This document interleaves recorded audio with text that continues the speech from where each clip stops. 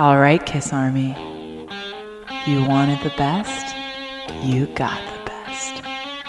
Now close your eyes. You're about to be podcasted.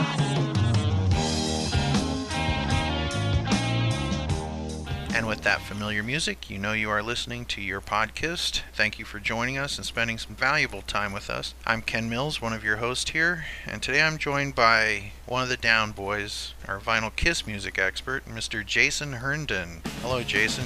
Please explain the whole Down Boys thing to us.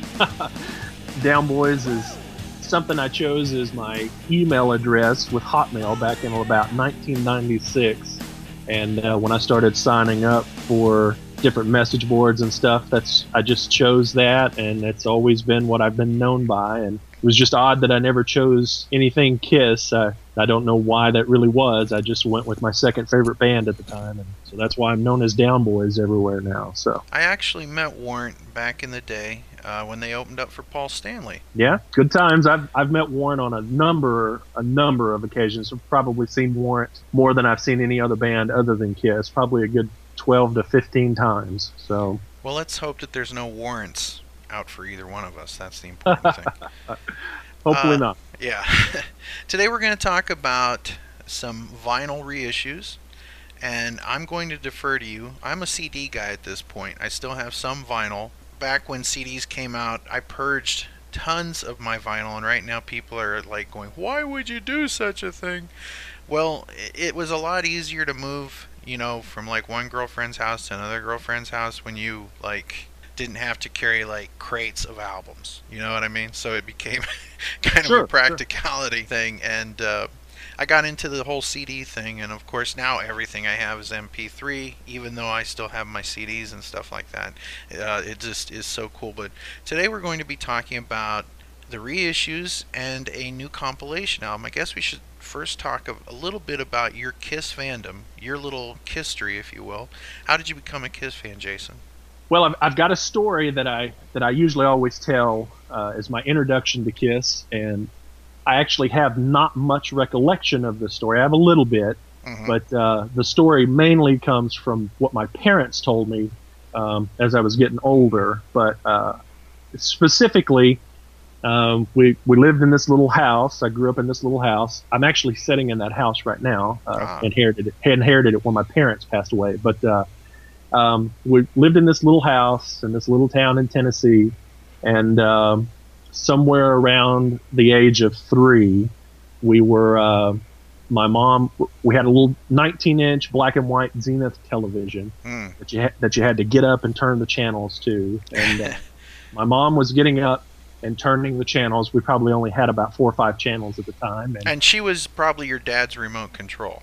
That's correct. Okay. And and so she was getting up to turn the channel, and she stopped on a station, and there was something on, and all I can remember is seeing these guys in makeup that I thought were clowns, and she turned it past that channel, and I said, and this is the only recollection I have, "Oh, Mom, turn it back to those funny-looking clowns." Well, it turns out it was either the actual broadcast or a rebroadcast of Phantom of the Park.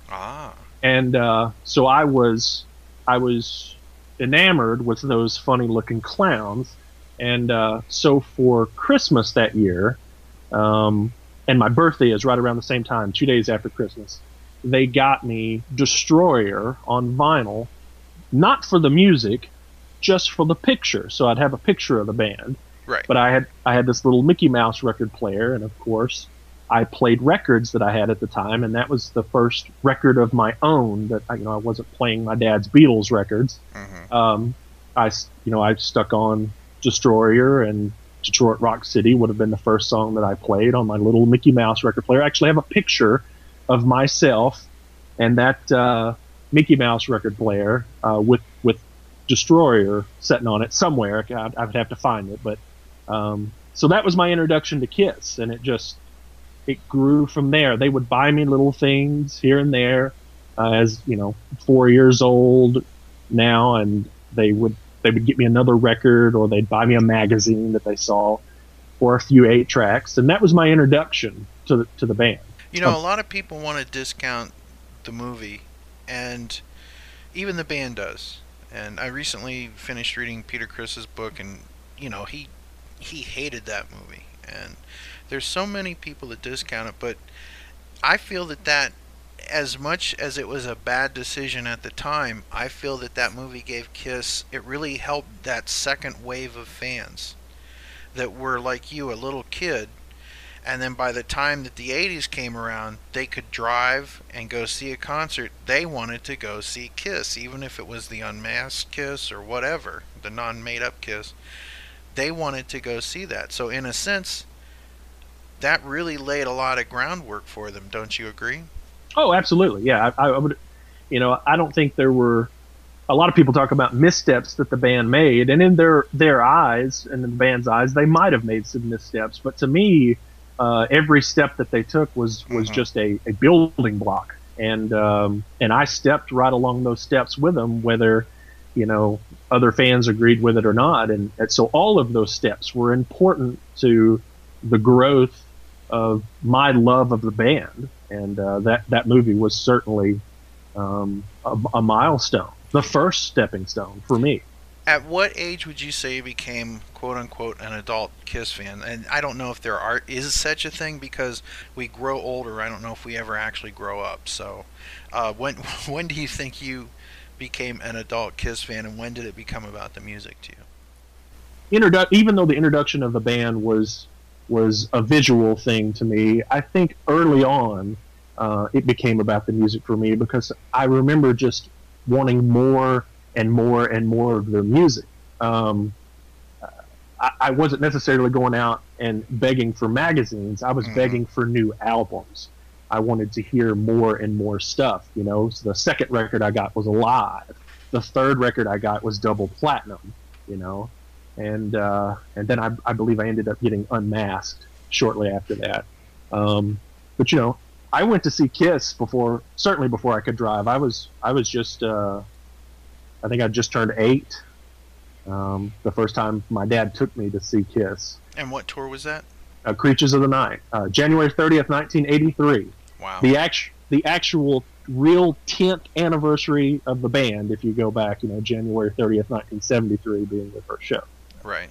So, so I saw them on the Creatures tour, but yeah, I don't know how to answer that. When did I become an adult Kiss fan? It was all about the music. It's always been about the music for me, even though my introduction to the band would, say something different. It's really been about the music. Well, many people still look at them as those clowns, so Sure. which is one of the reasons we're all in this Rock and Roll Hall of Fame nonsense. They were never taken seriously, and but there's a difference between you as a child saying, I like those clowns, and then the way that the Rock and Roll Hall of Fame would talk about those clowns. It's a whole different ballgame. Huge difference. Well, Jason, let's take a look at some releases coming from the Kiss camp. The first one I want to talk about is Kiss 40. Okay.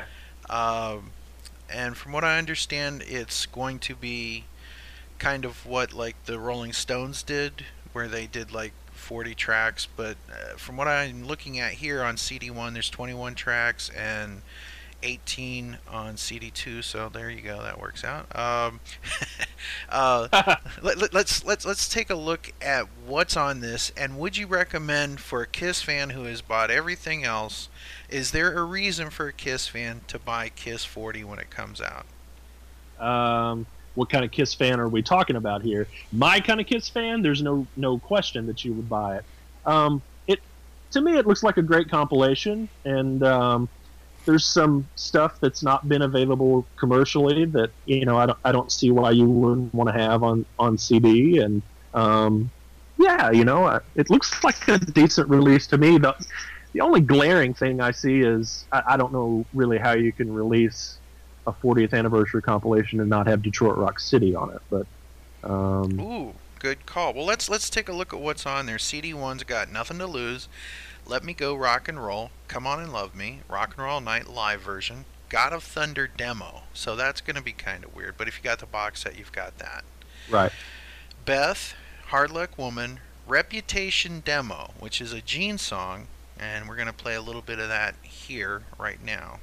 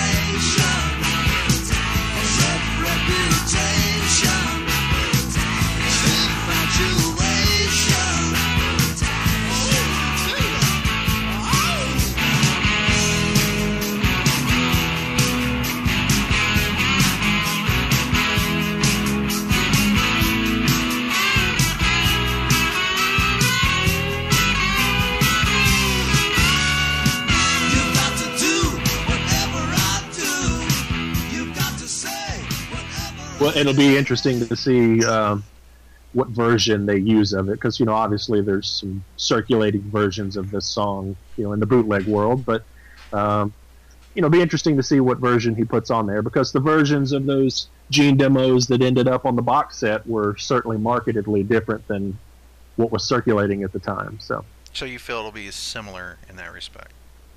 I hope it's different than the circulating version. We also have Christine 16, Shouted Out Loud Live, Strutter 78. So they're re-releasing a re-release there. Yeah. Kind of a deja vu again thing. Releasing something off Double Platinum is kind of bizarre. You Matter to Me off the Peter Criss solo album Radioactive from Gene Simmons, New York Groove from Ace Frehley's album, and I Was Made for Loving You, the single edit. Why no Paul track there? Your guess is as good as mine. That's kind of bizarre.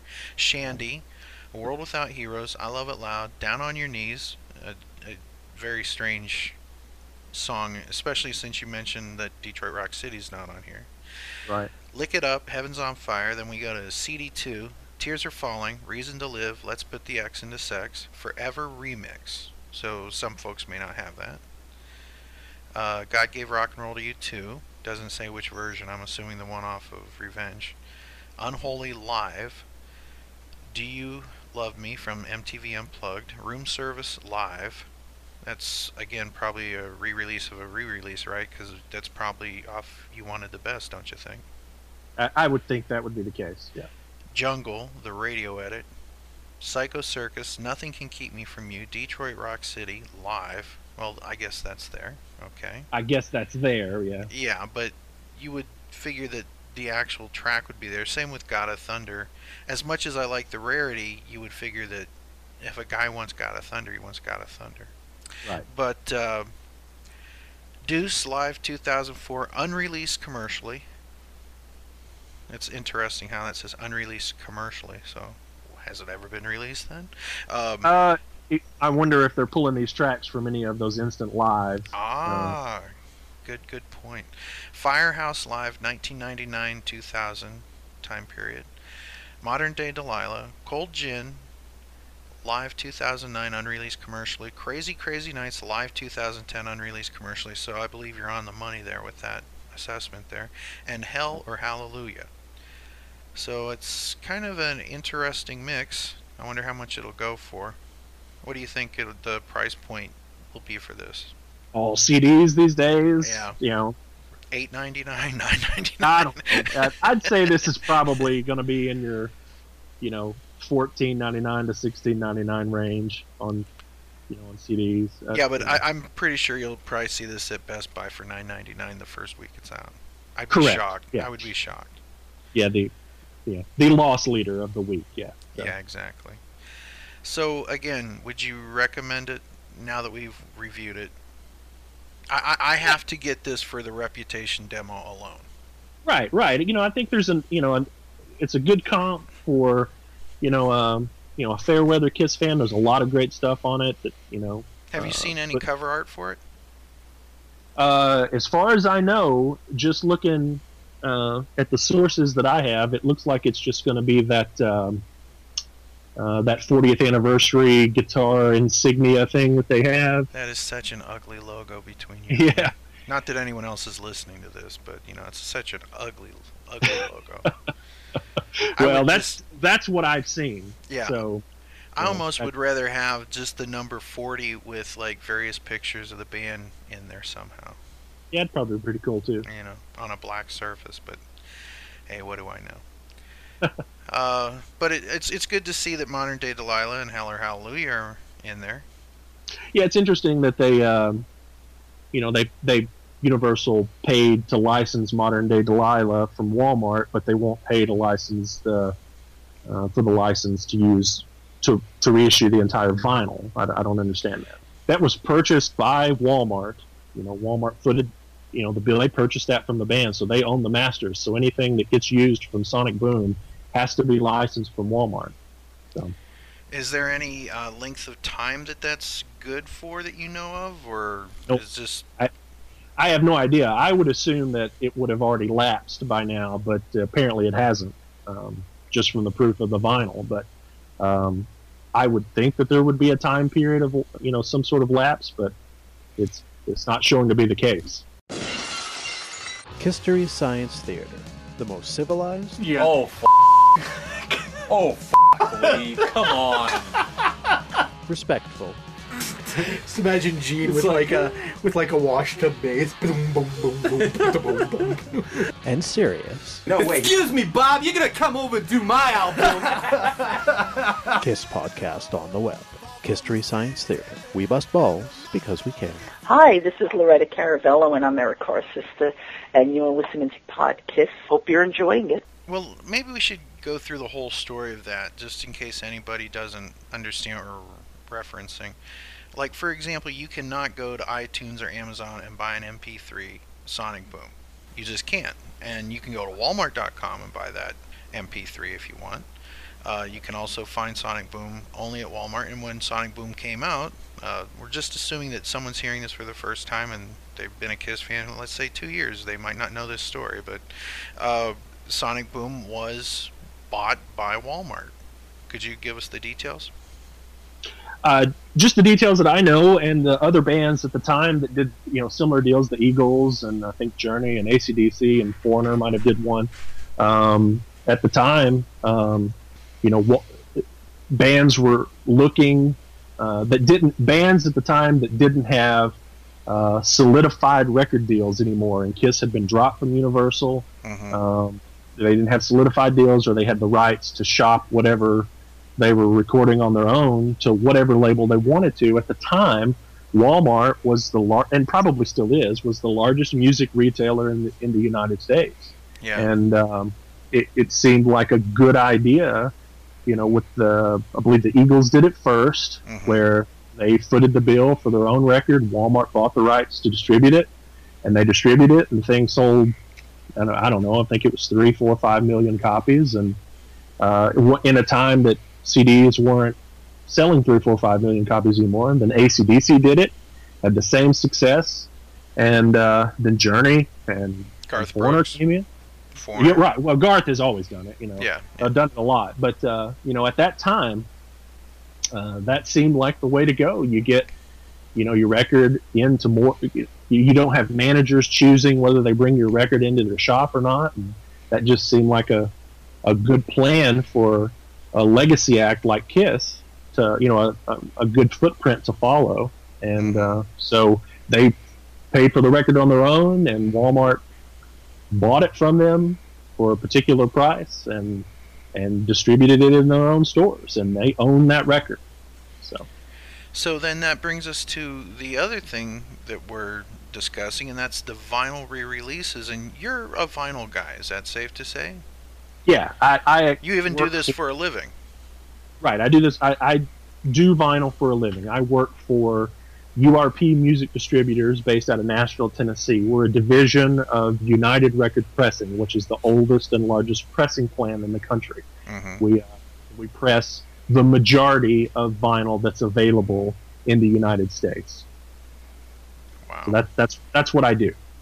So. Well, and you of course love the format. Absolutely.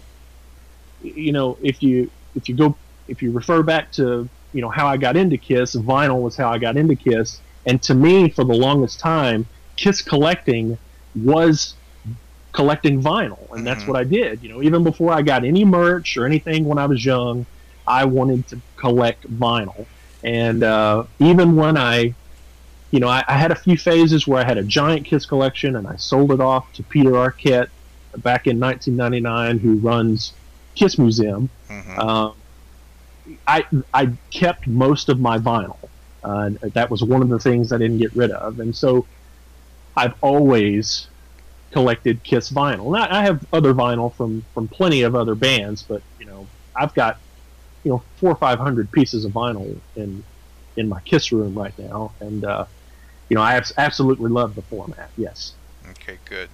Now, KISS is doing some vinyl re-releasing, and we want to talk about those re-releases. And there's two things that we can discuss. There's the Ultimate Vinyl Road Case, and I believe that's called Kisteria, correct?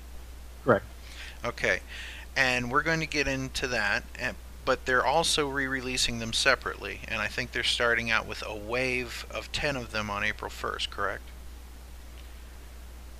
And there's another 18 titles to be unleashed by mid-2014. I think that's the schedule they're on.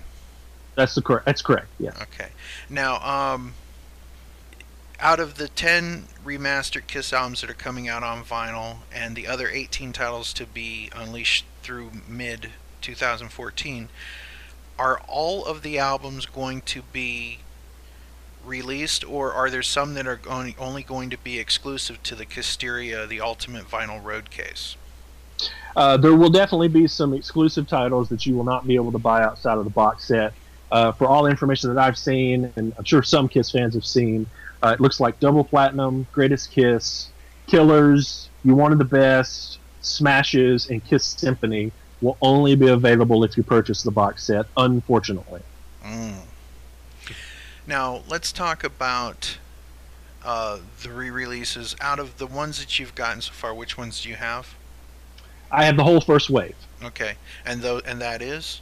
That's Alive, Animalize, Destroyer, Dress to Kill, Dynasty, Harder Than Hell, the first album, Lick It Up, Revenge, and Unmasked.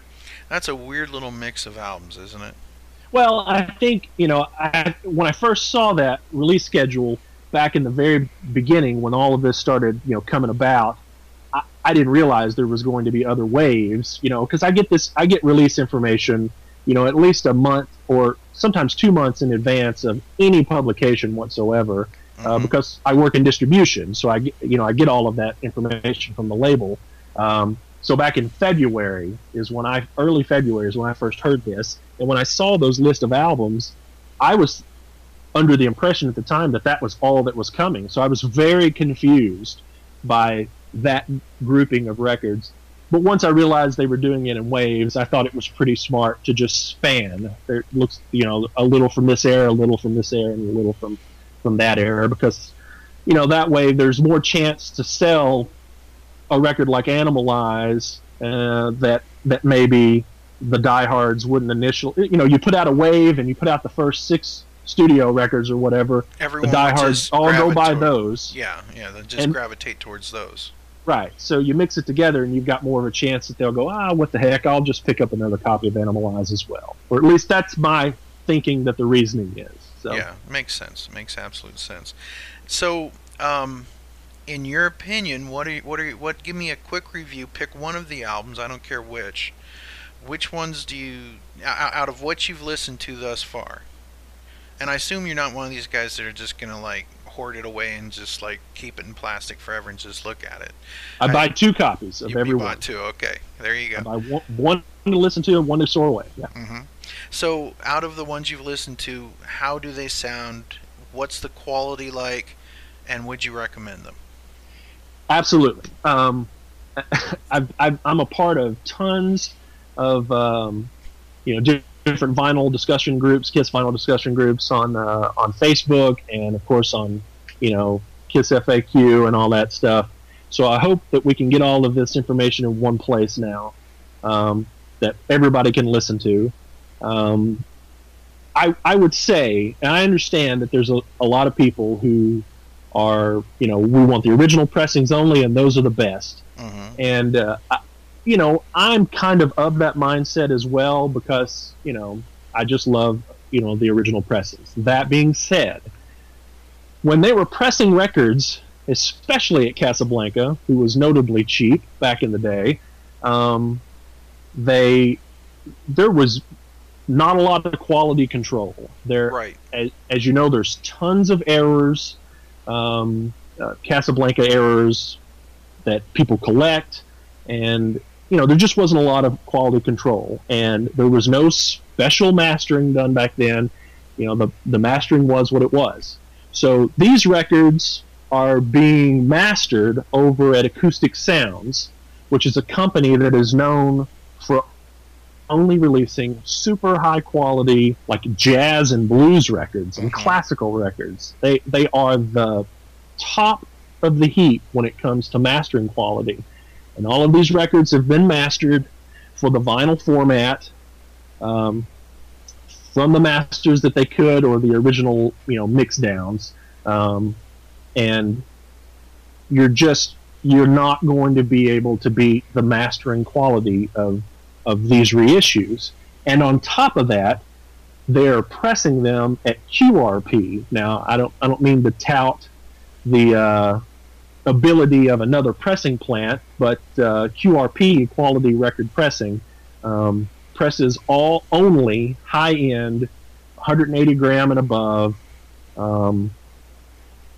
audiophile records. And so this isn't some, like, a little while back, Universal had this series called Back in Black, or Back on Black, and they took some of these landmark records and they just stamped out some records from the masters that they had on hand. They didn't do anything to them. In fact, they were using the digital CD version of the artwork, and they were blowing them up to vinyl size, so you get distorted album covers. And that's how Alive came out several years back. And it's mastered for CD, and the audio quality is terrible, and so everyone was afraid that was what was going to happen with these releases, and that is not what's happened. The money has been spent to get to a real mastering house to master them the way they need to be for vinyl, better than it was back in the Casablanca days, and pressed certainly by a better pressing plant than ever was done back in the Casablanca days. So in my opinion, which I would consider somewhat professional, these are the definitive releases to have audio-wise for sure. It's optimally mastered for vinyl. Now, from there, you can get into the debate of whether you prefer the mastering sound of vinyl or the mastering sound of an MP3 to a mastering sound of a CD. Right. You can make that argument all day long, and that's probably just going to be an opinion thing. Right. But comparing vinyl to vinyl to vinyl, they're not going to get any better than what they are right now on these reissues. So, are they better than what they were for the originals, would you say? If a person has their copy of Destroyer back in 1976 when it came out or whatever, and now you really think it's worth their time to go out and buy this? Pardon the pun, but it destroys it. It destroys the original Destroyer. Okay. Absolutely. And I understand that from a artwork perspective, because that's one of the things at being an artist, I'm really into that. They've spared no expense. It seems like they have really done a great job on making sure that these are authentic, and in some ways even better than the real thing, if you will. Well, they've went out and they've found all of the original, files or photos that they could to replicate these vinyl releases. Like I was saying with the original Back on Black issue of Alive, they took the CD file they had on hand and they blew it up to album size. And when you look at that release and you put it beside any other release of Alive, you can see massive distortion, and it's because they stretched a photo, that you're not supposed to do. And that is not done on any of these releases. I've looked at them meticulously beside the original releases, and there are some variances, some color variances. I know that it's been pointed out many times that the reissue of Dressed to Kill, which does have the embossed cover, doesn't quite have the noticeable graying around the logo, the embossed logos, as the original did. But it's there. It's just a little darker. So that's just all toning and all of that stuff when they're manipulating the file digitally to go to the master printing of it. Now, but go ahead. Forgive me if I'm mistaken, but when somebody gets the album and they pull it out, not all of the sleeves are there, correct? Aren't they putting the better sleeves on the inside of those? Well, I've had some discussions with Tom Shannon about this, who was tapped for his expertise on these reissues as well, and I've seen him post a few times saying that it was discussed early on that maybe like on Alive they were going to reissue the original sleeves that had the advertisement for other vinyls at the time, and that has not been done. The albums that did not have any special sleeves, at least on this batch, so like Destroyer. Right. Destroyer's sleeve is replicated. It's not hard cardboard like it was originally. It is a paper version of the sleeve. But on the other albums, they're using high audiophile anti-static sleeves that you would find in any audio, like a Mobile Fidelity release or something like that. Right. They're using those anti-static sleeves in them. And So, these are the things, kind of sleeves that if you're a vinyl collector, you go out of your way to buy anyway. 100%, yes. So- They're already there. Okay. Well, so now that we've talked about the individual re-releases and the wave that's coming later, the 10 and then the other wave that's coming in 2014, let's talk about the box set. There's a lot of pros and cons about it, and it's the kind of thing that when I saw the picture of the box set, I said to my wife, I'm not a big toy collector of KISS, but when I saw this, it was like, this I would love to have. And I'm not getting it because it's a ton of money. And do we have an exact count? I know that we've had an estimated account of what the cost is of the Kisteria box set. Can you share your thoughts on that? My original guess was going to be somewhere around $1,200 to $1,500, and but it looks like now that they're going to charge about $1,750, which I think is a fair price. It's if you broke that down by record, that's about $54 a record, and if you take into account all the extra packaging and all the extra stuff that you get, that's not too far off. Plus the ones you can't buy outside of this set. Correct. Like the compilations and whatnot. We were discussing before the interview about how Universal is pricing the individual LPs. How are they pricing these comparably to the ones in this set, and how are they going about that?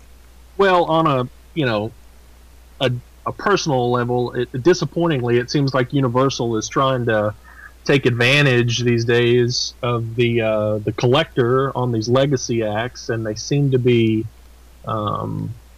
pricing all of these single LP records at double LP prices. Not just the KISS with these $40 price points for single albums, but like the last Pearl Jam was the same way. It's got nearly a $40 SRP, suggested retail price, and I don't see the point in that, because there's tens of thousands of of records out there that have a good single LP price point of $19.99 to $25 or something like that.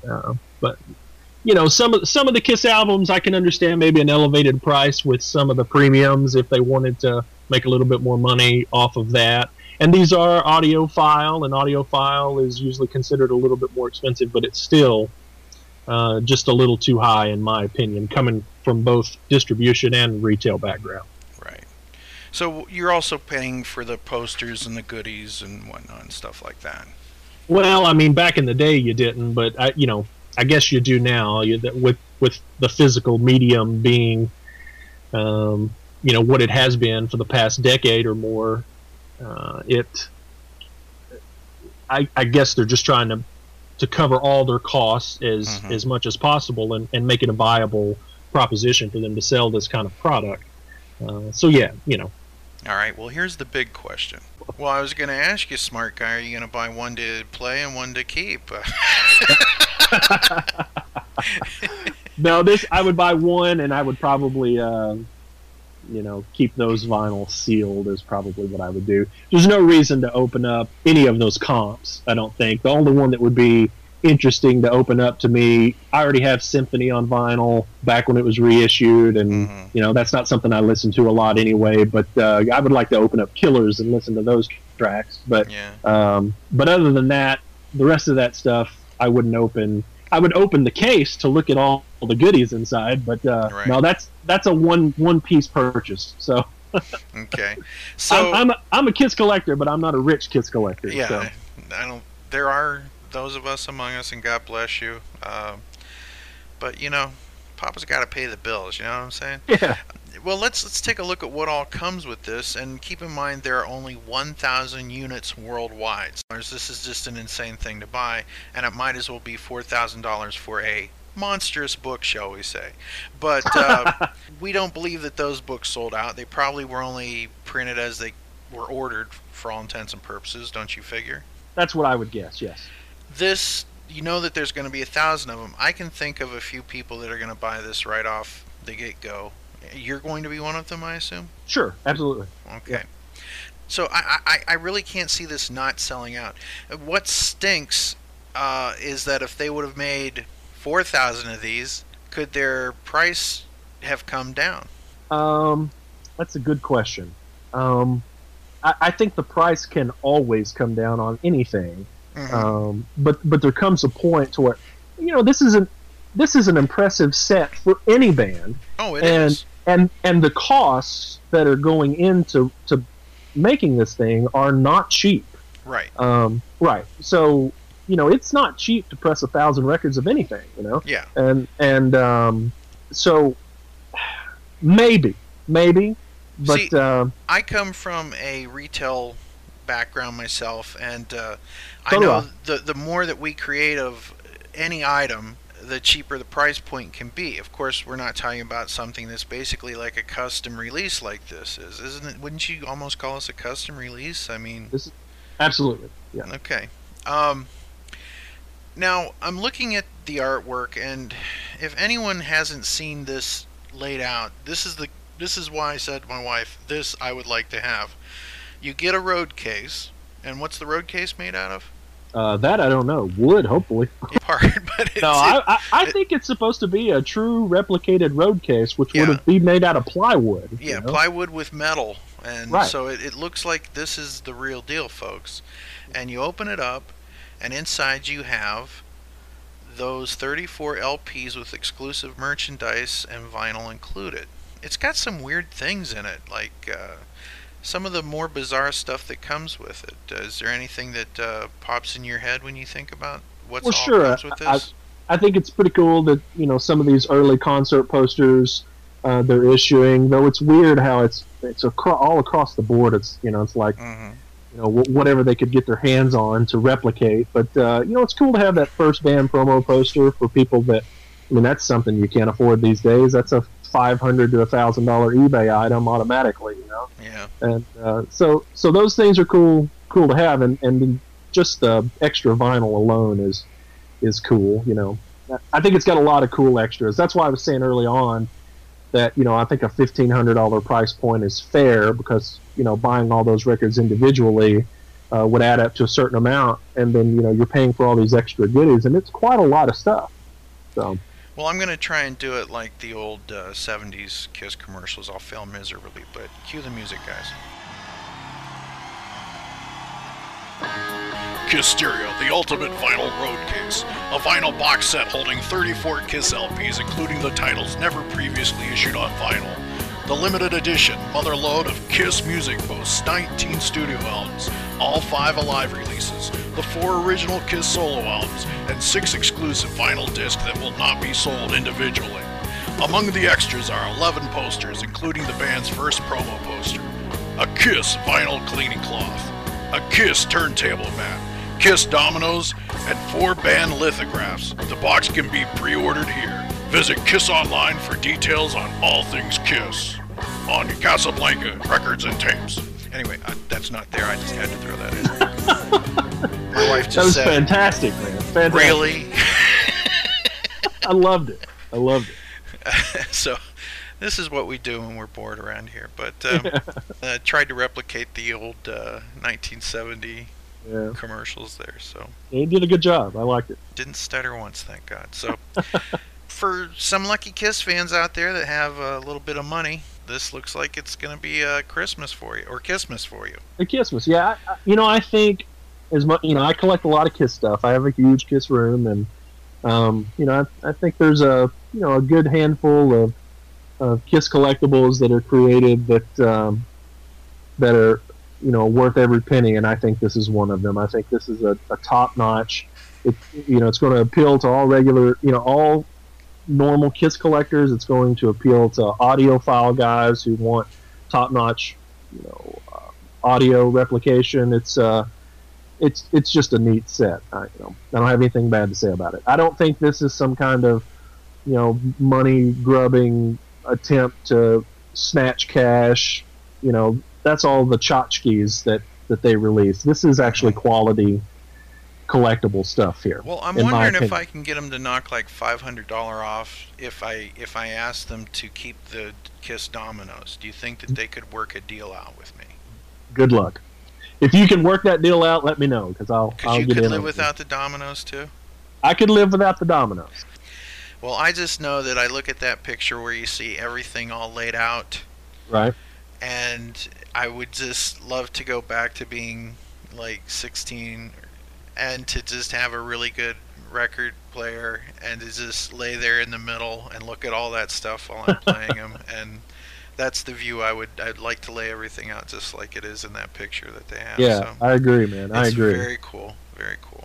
I think it's, we should note that for anyone listening to this, that the whole discussion we got into about Sonic Boom was that Sonic Boom is not included in this set. Correct. Correct. Unfortunate. And of course, some people lost their mud over the fact that it's strange that people were upset that Sonic Boom wasn't included, and then you hear what they have to say about Sonic Boom, that it stunk too. So why do you care? You know what I mean? Yeah. I don't get it. Kiss fans are odd ducks, and it just makes the world go around, I guess. I guess so. Hi, this is Bruce Kulick, and you're listening to Podcast. All right, here we go. Take 2. Hi, this is Bruce Kulick, and you're listening to Podkiss, the best. Kiss is also going on tour, and this is the last thing we're going to talk about, the tour with Def Leppard. And we're going to play some of that press conference for you guys after Jason and I are done discussing. What do you think about them teaming up with Def Leppard this year?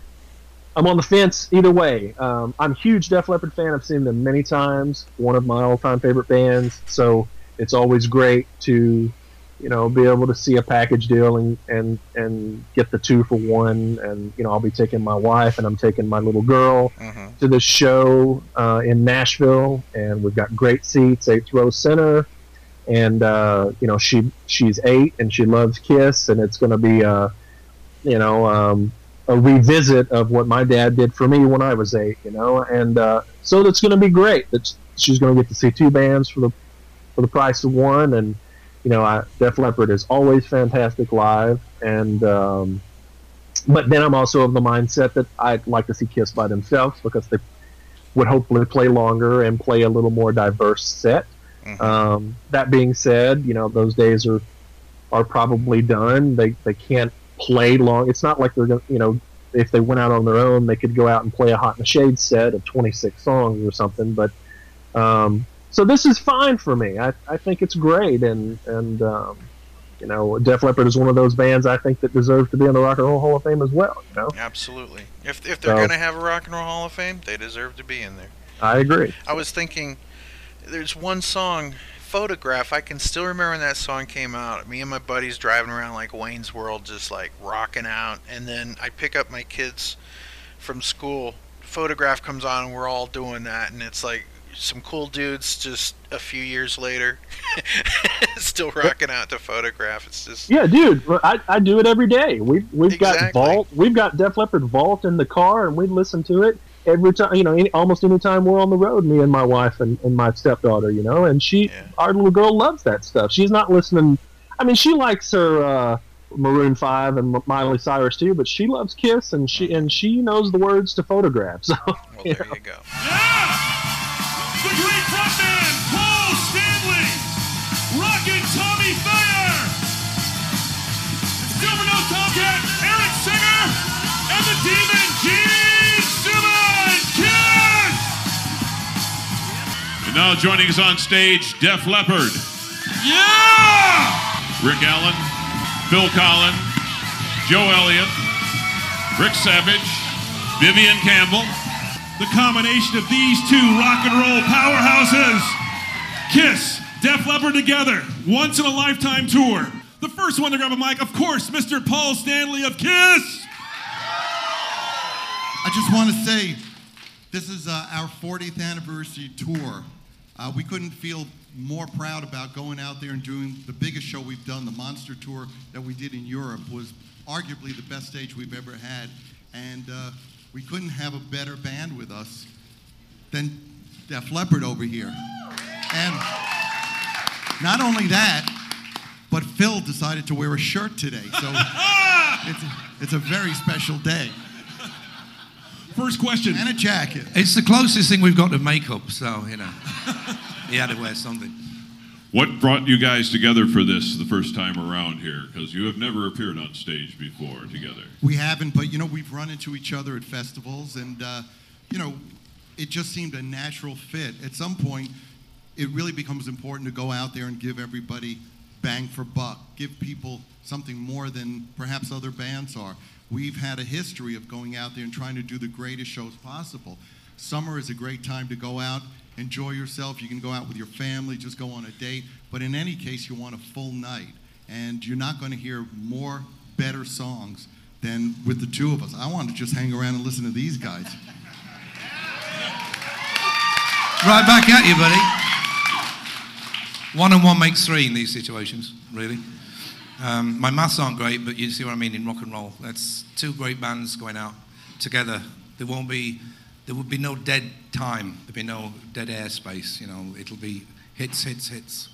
And it's about 2 years ago, myself and Gene did a little tour of South America under the guise of the Rock and Roll All-Stars with a bunch of guys from like Guns N' Roses and Billy Idol and whatever. And other than trying to outdo each other with obscure British bands like the Idle Race and the Pink Fairies, who knew which band better, we discussed doing this as well, that one day Def Leppard and Kiss would actually tread the boards together, as it were, and it's finally happened, which is fantastic. Thank you, Gene, for that. Anybody that thinks this is just about ego, yeah, we love each other and all this kind of stuff. This is for the fans, of the fans, for the fans, by the fans. We are fans of Def Leppard, and we hope the fans are going to get the most out of this, and that's what it's all about. Hallelujah. So it's buy the fans, buy the tickets. You guys are looking phenomenal. Can you talk about the state of the band today, 2014? We have never had more fun being on tour. We obviously celebrate everything that's gone on before. We couldn't be here if we didn't start in 1973, 40 years ago. There's been a lot of water under the bridge. There's been a lot of great times, some bad times. But it got us here. And without any hesitation, I got to say, we've never had more fun. We have a ball out there. We go out there to live up to any expectations, and every night we go out there and blow them away. So I got to say, we're happy campers. Eric hates me.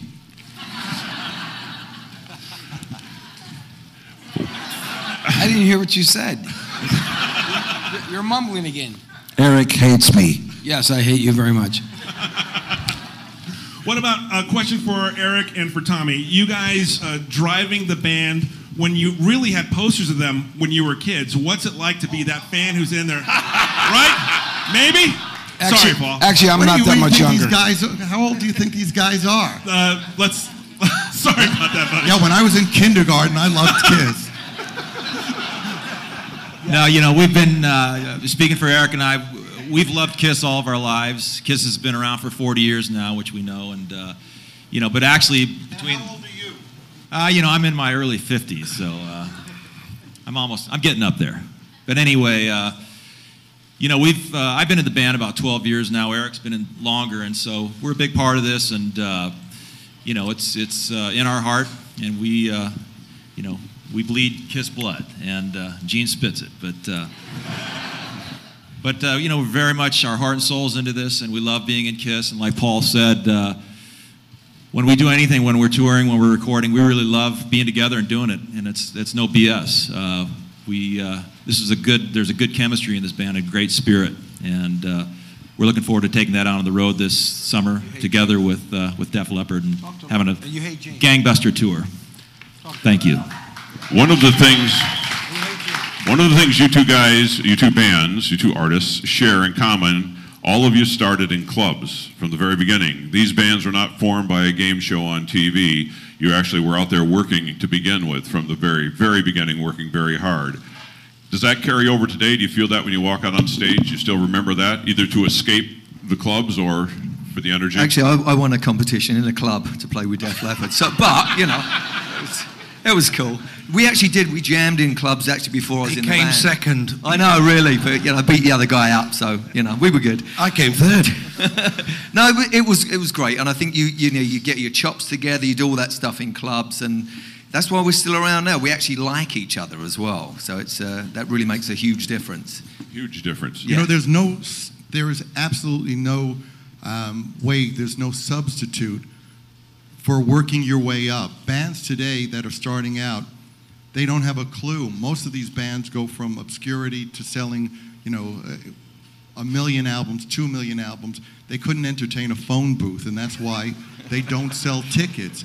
You learn the craft by doing it. You start in the clubs, you work your way up to being third on a bill in an auditorium, then you get to headlining there, then you work your way into arenas. By the time you're in arenas, you damn well know how to do it. People come to see us because they know they're going to get a great night. Matter of fact, I remember Phil was in a band that did shows with us. Absolutely. In the UK. He was in a band called Girl. And like 1980 or 81 or something like that, yeah. Yeah, and I kept saying, leave us alone. Stop bothering us. Cool. No, but, you know, it just goes to show you, there's no substitute. Both those bands know how to go out there and deliver the goods. And we're proud to be going out together because of that. Absolutely. It's worth stressing for the very first time ever, Def Leppard, Kiss together. Bang for the buck. When I think of Kiss and I think of Def Leppard, when I go to your shows, it's like I remember, the songs are like I remember from when I was, you know, listening to them in my room. So can you talk about that philosophy, Gene, of how you, both you bands, like to just make it sound like the record? Joe, I'm going to turn it over to you. Making the song sound like the album when we go on stage, is that what you're saying? No different interpretations, no bluesy riffs. It's just the songs that made you great. You play neither band are really blues-based or jam bands, I don't think. I remember, again, no disrespect intended, but when I was listening to Kiss as a kid, before I was even in Def Leppard. Here we go again. That is, as I said, it's a compliment.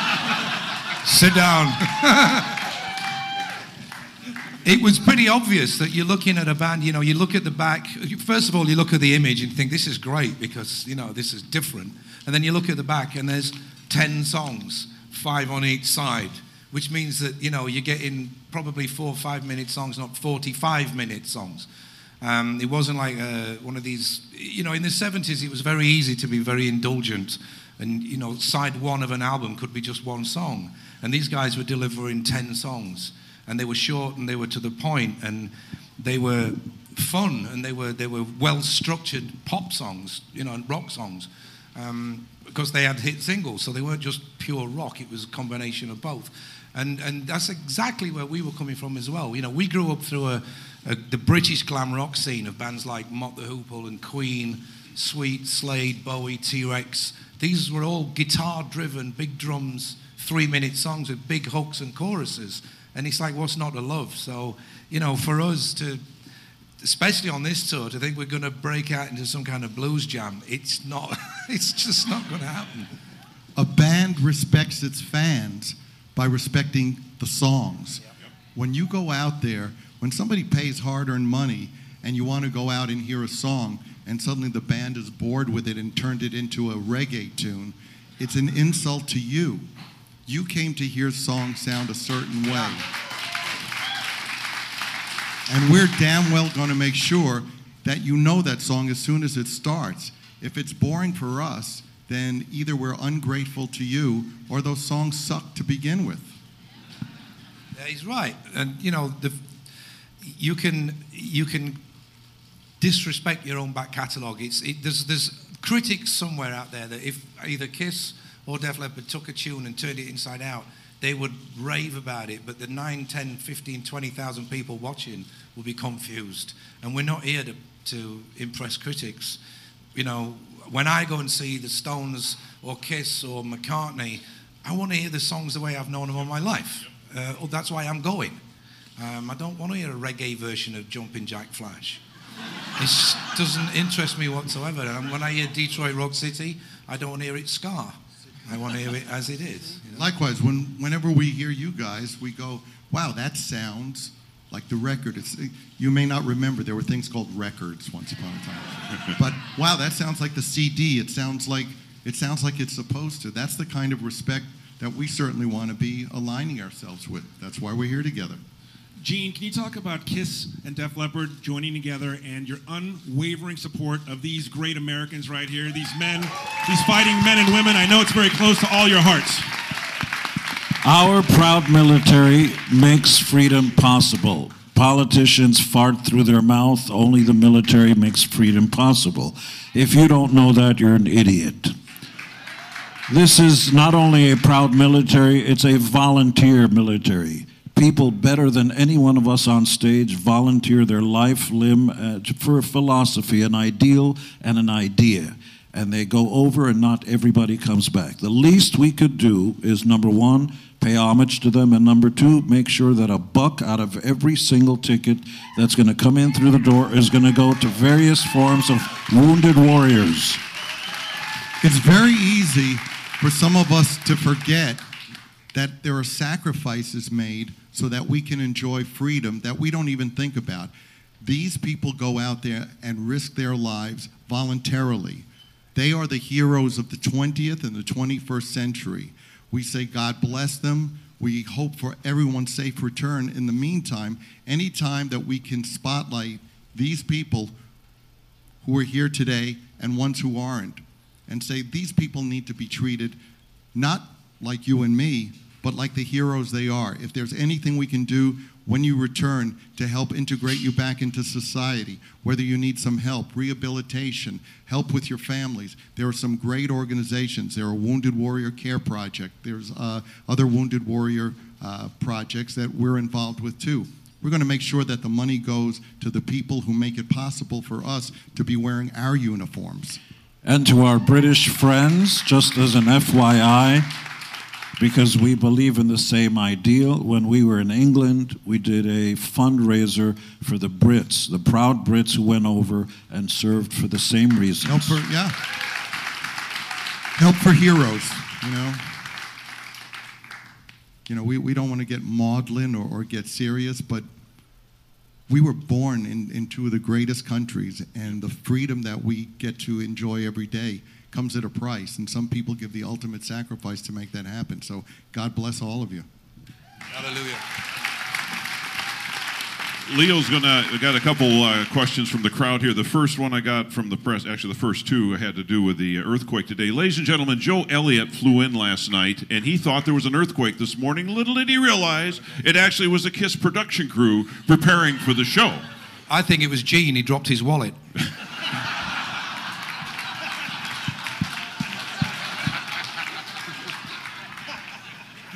So we're wondering, KISS has been known for the biggest stage show there is. Are you dropping any hints on what's going to happen on this tour?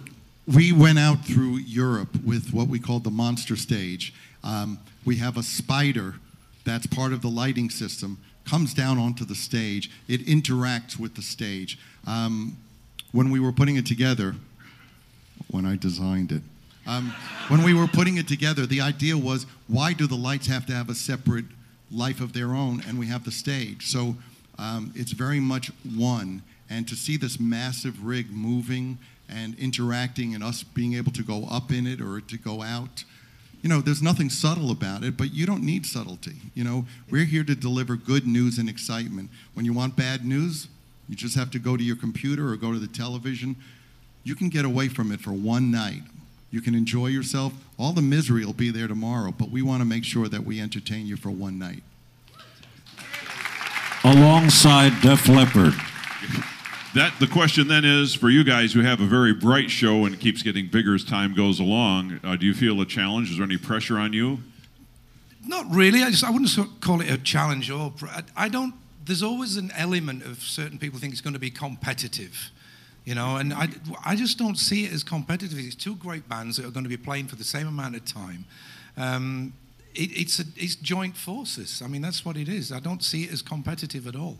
Yeah. Total respect. I was going from to say, here have you ever seen... From this side of the stage to that side of the stage, total respect. Yeah, I think Paul touched on it earlier as well. The most important element of the concert is the audience. Yep. They're the ones, and it's all about them. And we can deliver great songs, and so can Kiss. And that's the bottom line. Everybody will go home happy. They've got their 40th anniversary. We're 35. We're a little young. Maybe 35 years into ours. We're just blessed that we can still do this. I mean, Paul mentioned early on about these, we went through the clubs and then, up to the arenas and stuff like that. And these new kids coming through, I don't really think you'll find many bands that are starting off in the last 2 or 3 years sat on this stage in 40 years' time discussing their 40th anniversary tour, because the infrastructure is so different. We're very blessed that we have an opportunity to take the songs that we've got and they've got and put them in front of one massive, hopefully, crowd, and they can celebrate the history of both bands at the same time. It's a fantastic opportunity. They actually might be on the stage, but they'll be asking who's got the bucket and the broom. Yeah. But isn't it normally, would you like fries with that, sir? Yeah, exactly. But I think this all comes down to pride. Rivalry, who's going to be better. I think this is about going out and being your best. Yep. Because when you're your best, they get the best. It's all about giving the audience what they deserve. And we'll sleep very contently tonight knowing that we're doing this together. Def Leppard fan Craig right here. Craig? Hey guys, first of all, I want to say thanks for being here. It's really an honor. And I just have a statement specifically for Rick. My son, who's actually not here today because he's actually joining the military today. He's a musician. He plays the guitar. And we were lucky enough to see you guys at the Gibson a few years ago. And ever since then, he's really been inspired by you. The fact that you never gave up after your accident is really keeping him, he thinks that that's really an amazing thing, that you're able to do that and still play at the level that you do. And you're really an inspiration to him. And he just wanted me to tell you that. That's very cool. Thank you. I always tell people that are starting out, celebrate your uniqueness, and that's one thing I strive to do, and just play from your heart, and it's wonderful that you relay that message. Thank you, Eric. Before we went out, Eric was talking about Rick, so.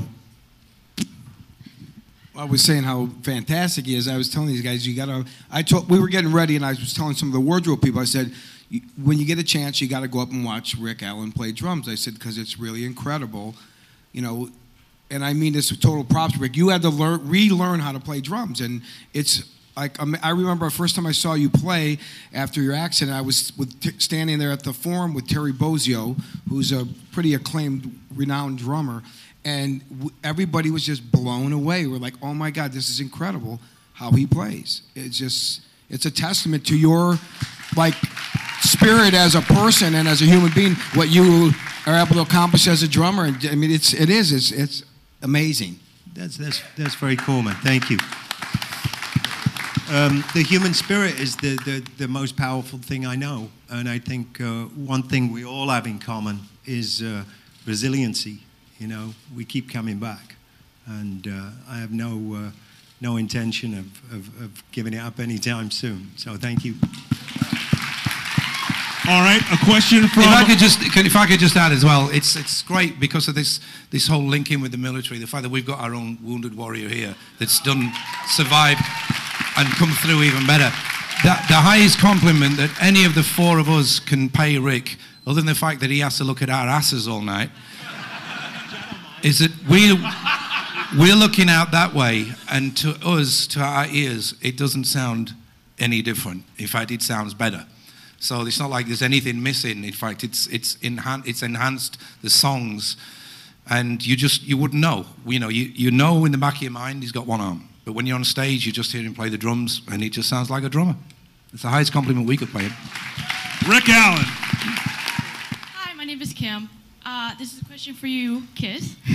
I am an artist myself, but what made you choose the costumes and the makeup? Punishment. Think about it. In hindsight, we're going, we could have been in wonderful bands with T-shirts, jeans, and sneakers. No, we decided to put together this and walk around with, well, for me, another 40 or 50 pounds. Paul's supposed to say, yeah, because he hasn't lost weight yet. And we proudly spit fire. We proudly fly through the air. We proudly blow up stuff. We proudly do all that stuff and work our asses off. Pride is something both Def Leppard and Kiss share in. You have to have pride in what you do. Somebody actually said this to me I've heard it more than once. You guys have money. Why do you keep doing this? There is no better time on planet Earth than to go up on holy stage, because it's electric church, and make everybody in the audience forget about the traffic jam and the bad things in life. It's magic time. You come into our shows, it's magic. You'll feel better. You'll feel alive. That's our job. We're going to make your life better. Speaking of making your life better, there's one word to describe LA Kiss football: undefeated. So we played our first game. So we played our first arena football game. Not LA us. Kiss. Not us. Our football team. 41-38. We're also undefeated. But yeah, our football team won its first game. Home season starts April 5th, and you should really come to these games because the players are absolutely insane. The entertainment is insane. The dancers are insane. It really takes this all to another level. It's Kiss, and you know, when Kiss puts their name on something, it's not going to be something that, it's not going to be a snooze. You're not going to have to sell your car, mortgage your house to get tickets. There's $99 season tickets available. But we're not here to talk about that. We're here to talk about the tour. Paul is right. Go to lakissfootball.com. But, you know, going back to the question about, you know, the outfits or uniforms, you know, I remember going to concerts. I was lucky. I saw Humble Pie. I saw Jimi Hendrix. I saw Derek and the Dominos, The Who, The Kinks. Every band. I was a huge Anglophile. Loved British bands.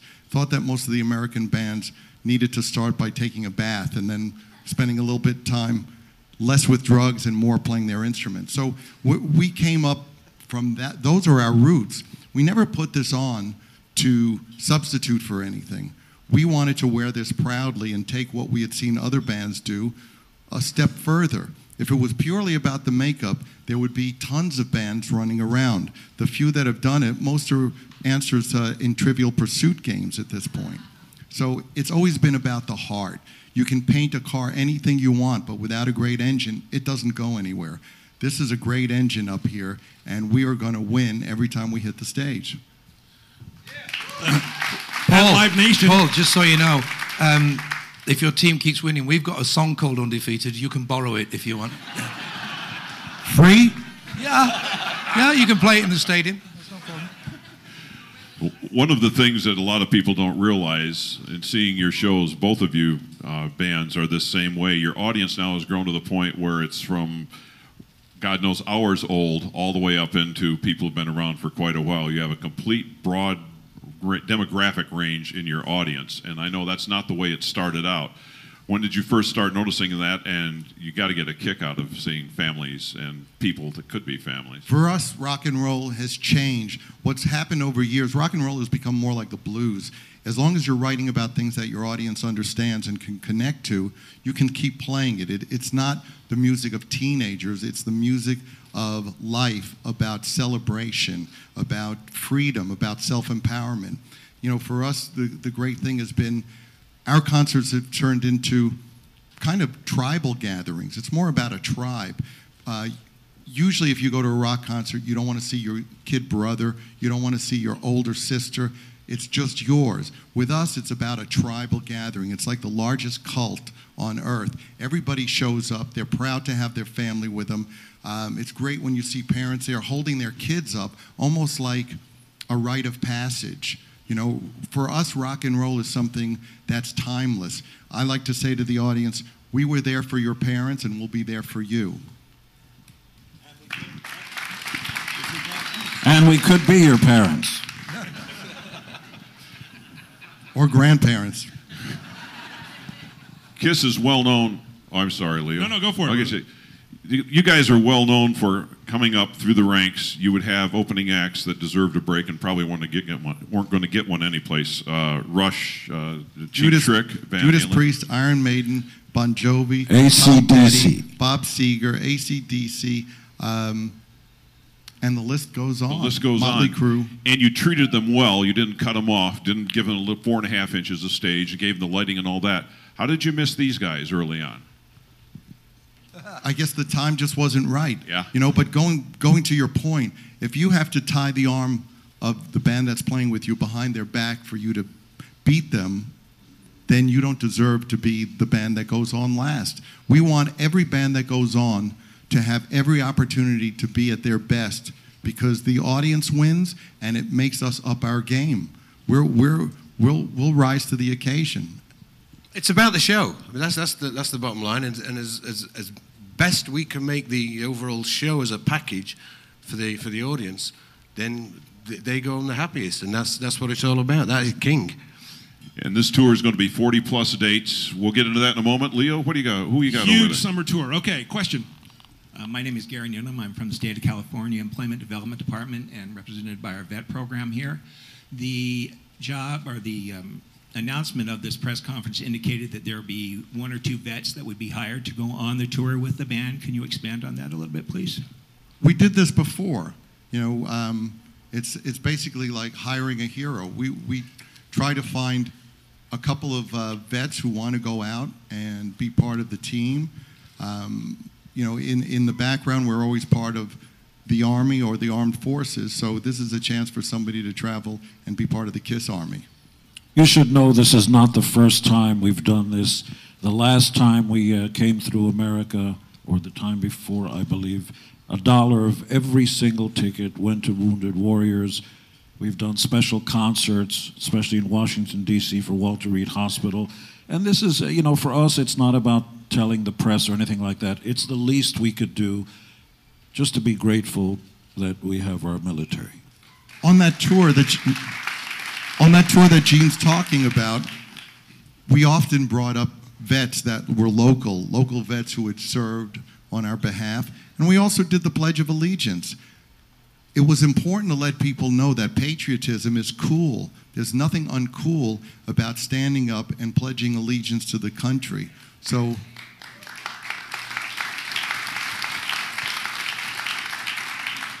you know, again, we don't want to hammer this point home, but the truth is we're all here because of the military that makes it possible. Here, question or a statement for Def Leppard. Hi, my name is Karen. I'm with the Army Reserve, the backbone of the United States military. So she says. That's right. I want to thank you all. I grew up with you, and I also met my husband in 1987 in a bar when I was in ROTC saying I was studying for an exam, and my husband was an Army enlisted man coming down for Seneca Army Depot with Pour Some Sugar playing. And we got married to that song, and we've been married 21 years later. And I have put all of your music. It started on you know those cassettes that you carried around when you were jogging in the military, where we do it all the time. So I have all your music on there, and I just want to say how inspirational it is to have someone from your childhood come out and be here for us troops, and for all my friends who served overseas. Thank you so much. Thank you. You know, it can make the point here as, again, there's over 40 cities in the tour. Thus far, it starts the 23rd of June. Some of you know this, maybe not everybody, but KISS was on, I believe, this stage just a couple of weeks ago on Valentine's. So the band, and it is a band because everybody's involved in the songwriting. Everybody's been performing with each other for many, many years now. It is an honest-to-God group. And Def Leppard has been hiding someplace in Ireland, I believe, writing music. Was that or was it just giving Vivian a chance to grow the hair back after the chemo? A bit of both, really. I think it had already grown back by the time we got well. there. Okay. But he'd like to go back to Belfast on weekends and visit his folks. But yeah, I've got a studio at home, and we all camped out at my place for the month of February, to write some new songs, which you will hear none of this summer. You know what's really interesting? We actually went over to Joe's to write 1 or 2 songs and maybe put something out we got 11 songs on the go already, just in a month. So we're definitely going to have an album out, and that'll be out next year. So we're really excited. We haven't done music together, new music, for a long time, and it was so thrilling and just so cool to be back in it. But yeah, 11 songs on the go. We'll have 20 by the time we're done. So yeah, all good. Excellent. I don't know if anybody's aware of this, but the band Kiss is going to be inducted in the Rock and Roll Hall of Fame here in a short period of time. Yeah, about time. Yeah. And I'm wondering, because of this exalted level they're going to be at, are there requirements of the contract that you must refer to them as Your Majesty? Cut it out. Come on. Lord? Yes. Well, I've been referring to Gene as Your Majesty for about 3 or 4 years already. Stop. You know, on a different note, we're all really thrilled that Vivian's here and that he's doing great. You know. Thank you, Paul. Yeah. Never better, actually. Yeah. Good. I had to get a little haircut this morning. It's getting a little out of control, you know. Well, you're looking very handsome. Oh, thank you very much. And healthy. Yeah. Good to have you. Cheers. Good to be here. Right over here. Here we go. Guys, right over here. This is for all of you guys, but Rick, after I stepped on an IED and lost my arm and both my legs, I was a guitar player of 12 years, and I just simply didn't want to give up, and you're a big part of that inspiration is to keep driving and keep going. So looking at you and all your crazy foot pedals, I thought I'll do the same, and I made mechanical levers and had people design it, and I'm still working on it. And I'm using electronics now in my drum kit, and I just want to thank you for showing me that I can still do music, so thank you. That's very cool. Thank you. Well, I could probably learn a thing or two from you. It's cool, man. Thank you. All right. Question right here in the middle. How you doing? Michael Broderick, Marine veteran, and I want to know if there's going to be a sequel to Phantom of the Park. Semper Fi. Hopefully not. I'm still trying to figure out what it is about. A Twitter question at Live Nation. Here we go. Both bands. Some of the staples, some of the crowd pleasers, and your favorite songs to play in concert. Just a few. It's different every night, actually. I mean, or each tour, you know. I mean, it's a real buzz when we play Pour Some Sugar on me because everyone starts taking their clothes off, right, for some reason, even if you mention it, which is kind of weird. So everyone has a different favourite, I think, but that one's always a blast. We love playing Photograph, but we can't figure out the chords. Me too. Well, we're still trying to work on that one. We've done it once. Paul, many, many years ago, when Phil was not even in Def Leppard, me and him got up on a stage in Sheffield in a little club and attempted to play Do You Love Me? Yeah. I was the drummer. It wasn't very good. You guys did it didn't you do it in Girl? Absolutely. Yeah. Yeah, we actually, the band I was in, Girl, we covered that. It's a great song. And another thing, actually, I want to thank Paul and Gene. They accepted our American Music Award when we couldn't get it. We was in Holland recording, and these guys accepted on our behalf, which was very cool. We actually never thanked you for that, so thank you. And we never got it back either. So, can we have it, please? As you can see, the dynamics are at play here. This is going to be the biggest tour of the year. Kiss, Def Leppard. Is there any chance this would go beyond North America? You know, here, how about this? Do you want it to? Of the people, for the people, by the people. You want it? You got it. Let's just see how the first 40 goes. See if you can take any more joy. And you want it? We're happy, healthy, and yeah, there's lots here. They'll pour the sugar, they'll lick it up. Kiss, Def Leppard, 2014. And that is our show. Thanks again for listening. Be sure to check us out on the web at www.podkiss.com. You can also find us on Facebook and on iTunes. If you'd like to contact the Podkiss, please drop us a line at podkiss@gmail.com. Big thanks to Julian and everyone at KissFAQ.com. They've got great information there and a terrific message board, too. Thanks also to Keith LaRue and everyone else at Kiss Online for their great work representing the hottest band in the land. And as always, a big thanks to Paul Stanley, Gene Simmons, Ace Frehley, Peter Criss, Vinnie Vincent, Bruce Kulick, Eric Singer, Tommy Thayer, and the memory of the late great Eric Carr, and the late great Mark St. John. You are KISS, and we are your army. Podkiss is created by the KISS Army for the KISS Army, and it is available for free as an internet download. If you like what you hear on our show, go buy it and support the people who made it. Podkiss is not affiliated with KISS or any of its members past or present. On behalf of myself, Ken, and the whole rest of the Podkiss crew, thank you for listening to Podkiss, the KISS fanzine for your ears.